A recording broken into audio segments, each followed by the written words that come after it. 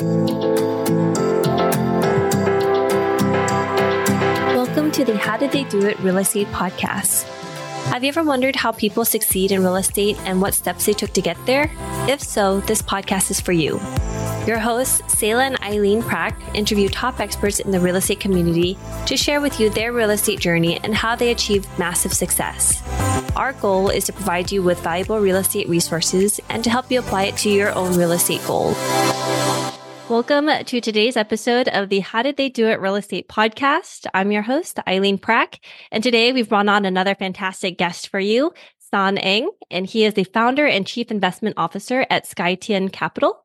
And with experience managing billion-dollar funds, he's deployed over $700 million across various sectors, including technology, infrastructure, consumer, blockchain, agriculture, and real estate across the US, Canada, and Asia. And his private equity firm is ranked among the top in China. And as an entrepreneur, San has successfully founded and led ventures, raising over $200 million. He's played a strategic role on boards and advised founders on numerous companies. And within real estate, he's invested extensively in single-family homes, farmland, mortgage funds, retail, commercial, and multifamily apartments in both North America and Asia. So San, welcome to the show and welcome. And how are you doing today? Great. Good to be here. Happy New Year, Eileen. Thank you. Happy New Year to you too. So San, can you share a little bit more about your background and how did you get started with real estate? Sure. My name is San. I'm currently in St. Pete, though I'm a first-gen immigrant from China. Grew up in New York City. Did the whole Asian thing, went to a decent school, did a few years of corporate jobs, but really after a couple of companies decided that at age 27 to be on my own. And so first decade or so was really just doing tech startups, raised some 70 million for a number of ventures. And at 28, we ended up stock options as CEO of a tech company were worth 8 figures. Whereas on the path to go public during the .com days, you're too young for that, Eileen, but you recall it crashed and burned, and those 8 figures became more like 6 figures. I pivoted to use that experience to do investing, and so started and managed a number of funds for the next almost 20 years, 15, 20 years. So venture capital, private equity. At one point, our assets under management, primarily out of Asia, was about 450 million. Okay. Had kids, wasn't spending a lot of time with the kids. China's pretty crazy. Everybody works too hard and drinks too much. So when I turned 50, I sold virtually everything that I could sell, properties and my assets, and had my midlife crisis. Took 5 years off. It wasn't a crisis, but it was an amazing 5 years spending time with my parents, traveling the world with my kids. Wrote a book with my dad and just learned stuff. I spent 3 years actually going to blockchain crypto conferences, just learning what that's about. And then when I turned 50, my kids were tweens and didn't want to hang out with me, no longer cool, and started to get into real estate. So kind of curious a little bit about, when you first started at 28 years old, how did you transition? How did you start getting into the China market and start managing your own funds? Like, what was that time period like for you? And how did you get into that side of the business? In my 20s, I was actually in California. We were dual headquartered, California, Hong Kong. We were doing a internet company that was cross-border. So that was when we raised about 70 million. And we were in the process of going IPO, and I was lucky enough to recruit a CEO to take my place, and I was going to retire. And then I was recently married at the time, and we decided to take a 2-year vacation / break in Shanghai, which turned out to be 17 years. Wow. Yeah. And then got bored and started fundraising for our private equity fund in China. It took about 2 years to put it together. So from there, you said you built up most of your investments all in the Asia market then up until age 45 when you sold everything, or were you also investing some of the stuff in California or in the US as well at that time? I was pretty focused with the funds business in China and Asia. And at exactly 45, I said, I'm going to just take 5 years off. I wasn't really not doing anything. I just didn't have any staff at the time. I had some folks take over the business. So I was then able to just travel and learn, goof around, get back in shape, things like that. I timed it because at 50, my three daughters were, in the teens and tweens. And, I don't know if you have kids, but at that point, they want to spend less time with you. So I started getting back into investing in real estate. I have two young children myself, and right now all they want is just mommy and daddy. Uh, I'm very envious. I'm very envious that those are good years. Every year is good, but those are really good years. Yeah. Yes, yes. It's amazing how it's like at this stage and point right now in their lives, it's like the parents, everything revolves around the parents. They want to do everything. They want to spend time with you. And sometimes even though it gets a little bit challenging when you're like, okay, I need a little bit of a break for a second, maybe Yeah. go to daddy for a little bit, but at the same time, it's such a great time period to see them grow and Yeah. to Yeah. have that 100% like attention from them as well when you look at it. Yeah. So depending boy or girl, and obviously the child, I guess 12 to 16, 17 is when they're monsters. You're like the least cool parent in the world. So mine are all 17 and above now, and I've gone beyond that. I'm still not cool, but definitely getting better. They say they Yeah, boomerang, right? They boomerang. yeah. So at a certain point of time, all they want to do is, spend time with you. They get to their teen years and then it's like, okay, I want to spend time with my friends and, my parents, I can limit some of that time with them. And then later when they get into the college time frame, sometimes they boomerang back and they're just so much closer. Yeah, yeah. So it's slightly, I wouldn't say it's boomerang. I always like to say kind of like a slow winding river back.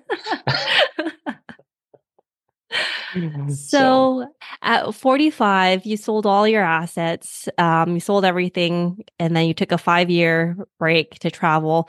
Did you stay in China and Shanghai that time, or did you move back to the United States? At 45, we tried to sell what we could. We sold majority. And, in retrospect, at the time it would, be kind of early, but in retrospect, you can't time the peak where it was a good decision. Because right now, whether it's properties or whatnot, Shanghai and China is tough to liquidate. And obviously it's, the value has gone down quite a bit. We first moved to Taipei for a few years because it's still bilingual. So we wanted the kids to be a certain age to learn Chinese. Then we went to Toronto. So we have a Toronto base now. And then I got bored during COVID and started just driving all across America and then looking at properties and markets and end up lucky, if not, having some success in the Tampa. So that's where we're based right now. At least the business is based here now. So when you were driving across the US during that time, what did you set out to do? Like, what were you looking for? Or was it, let me just drive around and just see what I can find and where this will lead me? Yeah. So those 5 years, Eileen, I obviously was reading and learning. I mentioned blockchain, but I've always done real estate on the side as an appetizer. And so I had decided that it would be an asset class I want to focus on for probably the same reasons you would focus on, to create generational wealth, passive income. And you did it correctly. I'll talk more about that later.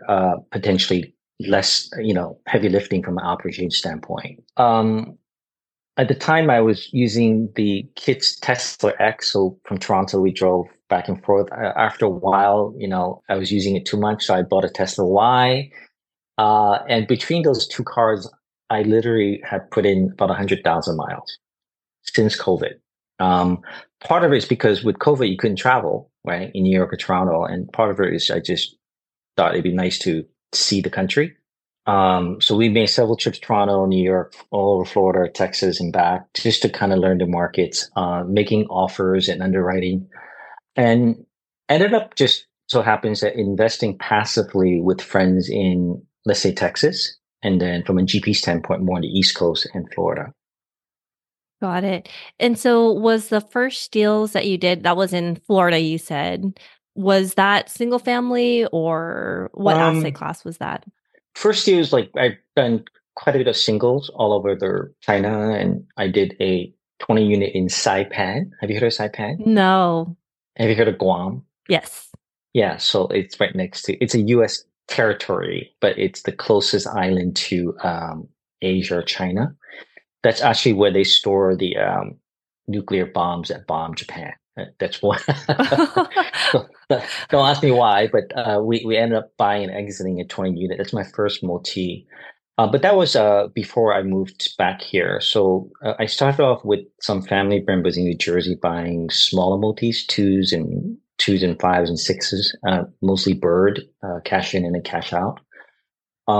Then did a bunch of passives with friends, kind of learned the business. And then the first GP deal that had partners was a 76 unit in the Clearwater. Got it. So one of the things you mentioned earlier was, I know that one of your focus is generational wealth. You have a movement that you're working on, the Gen Fire movement as well. So you said something about doing it correctly or setting up the generational wealth correctly. If you do it correctly, it'll lead to a certain way. Can you elaborate a little bit on what you meant by that? And is there a correct way to look at it, or what have you found that works best for you? And as you've invested in multiple different things and asset classes, with all the experience that you have. So the answer is I don't have an answer. I was hoping you could teach me that. That's why I invite the experts on. No, you guys have done so many good deals. It looks like no. So I don't think I have the answer. We're still trying. I think there's a lot of friends or folks that got into the business with us, and specifically multi, that have exited. We're doubling down. 2023, we didn't do any new deals. We sold a bunch of deals. And then, so my business model had been, I'm the deal guy. I'm good at finding deals, negotiating deals, maybe marketing the deals, raising money, structuring the capital stack loan. And in every single deal that I've done, except for the smaller ones where we don't have partners, I typically would find a deal and bring in a partner to that act as asset manager. They'll handle the GP, and then I would go and hunt the next deal. So the first deal in Clearwater worked out really well. Found a deal, brought in two partners that did financial asset, operational asset, and we were going to hold on to it, refi. But like 12 months later, somebody offered a very sick price, and we decided to sell. And so we sold that in about 18 months for a net 45 IRR to LPs. Something similar happened with the second deal, which was slightly smaller, 5 million in Dunedin. We wanted to keep it, but offers kept coming. And then similarly, I found a deal, security deal, and brought in two partners to handle financial asset management and operational asset management. Went well, third-party PM. And then we sold that Q1, Q2 of last year, just under 2 years for a 60% net IRR to LP. So that model was working. And then we bought a few more in the Tampa area. But the deal I mentioned, deals that I don't think if you've done 10 GP deals, which is what I've done in the past few years, and 10 passive deals, it's interesting. 2 of the passive deals are in trouble or hasn't been stabilized. And then it just so happens that 2 of my GP deals are not yet stabilized with floating bridge. So the past year, especially second half of 23, I've been 40, 60 hours a week. So nothing close to passive, basically doing asset management because the partners that were brought in to do the asset management either have quit or just kind of given up. And in the case of a smaller asset here in St. Pete, where I'm today, I am the PM. We created a PM company with the team because the prior 3 PMs just didn't execute. And so I'm learning the business, not with the intention to be a career PM, but really to get it going. And then for future deals, which we intend to keep doing, this PM would play a role, and I'd be actually a lot more comfortable doing deals once we have that set up. So as you know, it's not as passive as some folks market as such, especially if you want to do well on every single deal. What have you found has been the biggest maybe similarities or challenges investing in the US market versus like in Asia, for example? I mean, it's any business. It's really just a team, right? So in China, I didn't do real estate. I primarily invested in growth companies. So there's like real estate link deals. We invested in some retail chains, hospitals that have real estate, but they're primarily betting on the management team, right? I also did some early stage tech, which is really even more on the founding team. Um, Real estate, I think it's actually similar. If you wanted to do small deals, twos and fours and fives, I have families that have been doing this 20, 30 years, then you can't really scale as much, right? You need to do a lot more. You can't really have some of the stuff that you could, like a proper PM, right? In larger deals, a $5 or $50 million deal, I do think you should have one, if not two or three partners, and you split the work, right? And so, but if, let's say, the asset management GP partner didn't source the right contractor or didn't source the right PM or isn't there didn't have the right tracking SOPs, then you could get in trouble. So as I mentioned, the two passive LP deals where we got into trouble is because of the PM, but really ultimately is the GP slash asset management, right? Didn't pick the team, what is GC that cheats you, right, or didn't track them right. And that's exactly what happened also with the two GP deals, 2 out of 10. Yeah, right. What is your focus area right now, and what are you looking to continue to focus on, in the upcoming future here? Yeah, in terms of on the investing side, I mean, we've done really well in the smaller ones, the bird strategy, the ones that we meaning it's either myself or some family members just buying all cash, a 4 unit, a 6 unit, and then refine those out bird. My brothers and I have done maybe 40 of those deals over 20 years. My brother started first, and I got involved the last few years, and I've never lost money in those. I've done an IRR standpoint beats the larger ones quite handsomely. On the larger deals, I'm going to continue, $50 million deals. But instead of just relying on asset management GP partners, I would be a lot more involved pre-closing and post-closing, maybe targeting a lot less than 20% bad deals. Yeah. So yeah, like now, like I know how to look at roofs a lot better. Just all the areas that I'm sure you've seen that have gone wrong. Even if I had an amazing asset management GP partner, I would be a lot more involved. So, San, how has real estate investing impacted your life? Mm, it's fun. It still is fun. Even this past year has been fun in the sense that I was just talking to somebody early today. I didn't get in thinking I'd be putting 60 hours in asset slash property management. And there are days and Saturdays, Sundays, I wake up thinking, what am I doing? But ultimately, again, it's making me much more of a confident and experienced investor. And then we were able to sort of rise from this past bad PMs. I was able to pick out some of the team members from the previous PMs, and we've now created a company around that. And I think the PM business and real estate in general is fairly tech averse, very tech averse.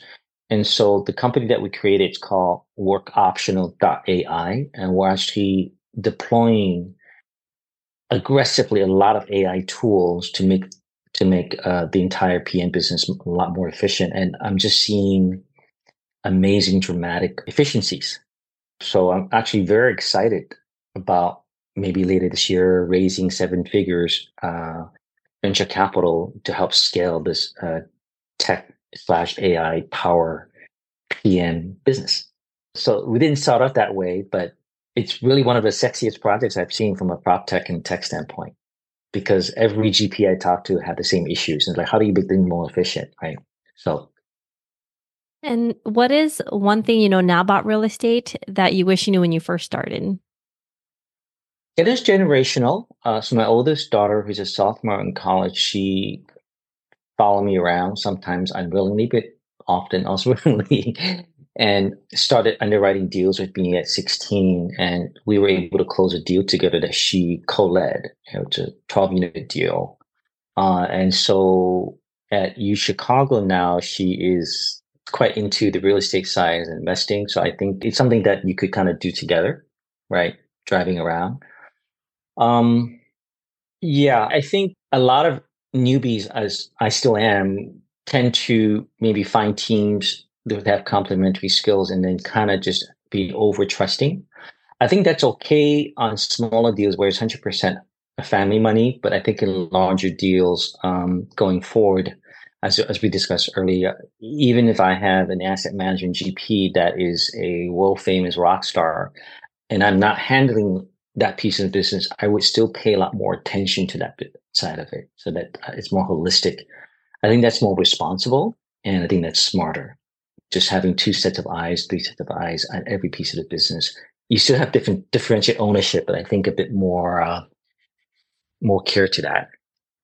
If that makes sense. But the asset class is fantastic. The last year or two, again, a lot of people are saying, "Oh, I'm getting out of it." The way I look at it is, if we can make a deal work in the current environment, then it can't get worse, right?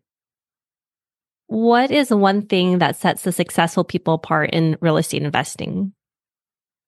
Mm, I would just say it's persistence, right? Like anything, it's not as passive as people say. Where there's even an LP, you have to do diligence, right?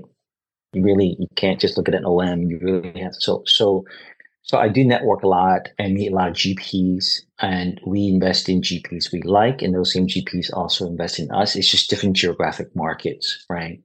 So I think a lot of times you see real estate folks, especially multi and syndication, that talk about passive. It shouldn't be as an investor, as an LP, and certainly GP business. In a rising tide, everybody makes money, right? But there are cycles like we're going through now. So I don't think it should be passive. Right. It can be a little bit more passive, a little bit more active, but yeah, nothing is really 100% passive. Yeah, it's a business. It's a business, especially if you take outside money, you have to treat it as a business, right?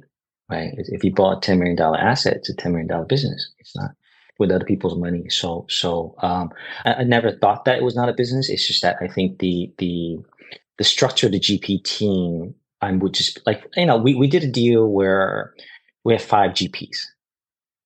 And one of the mistakes I made was going in with the team as a democracy, as opposed to, hey, regardless of the shareholding, is there one GP that has the most experience that really act as CEO, right? Versus just being too democratic. If the deal goes well, then it's okay. But if there's any stress in the deal, democracies don't work because it just takes too long. Right. And in real estate, especially before they stabilize, you can't just be,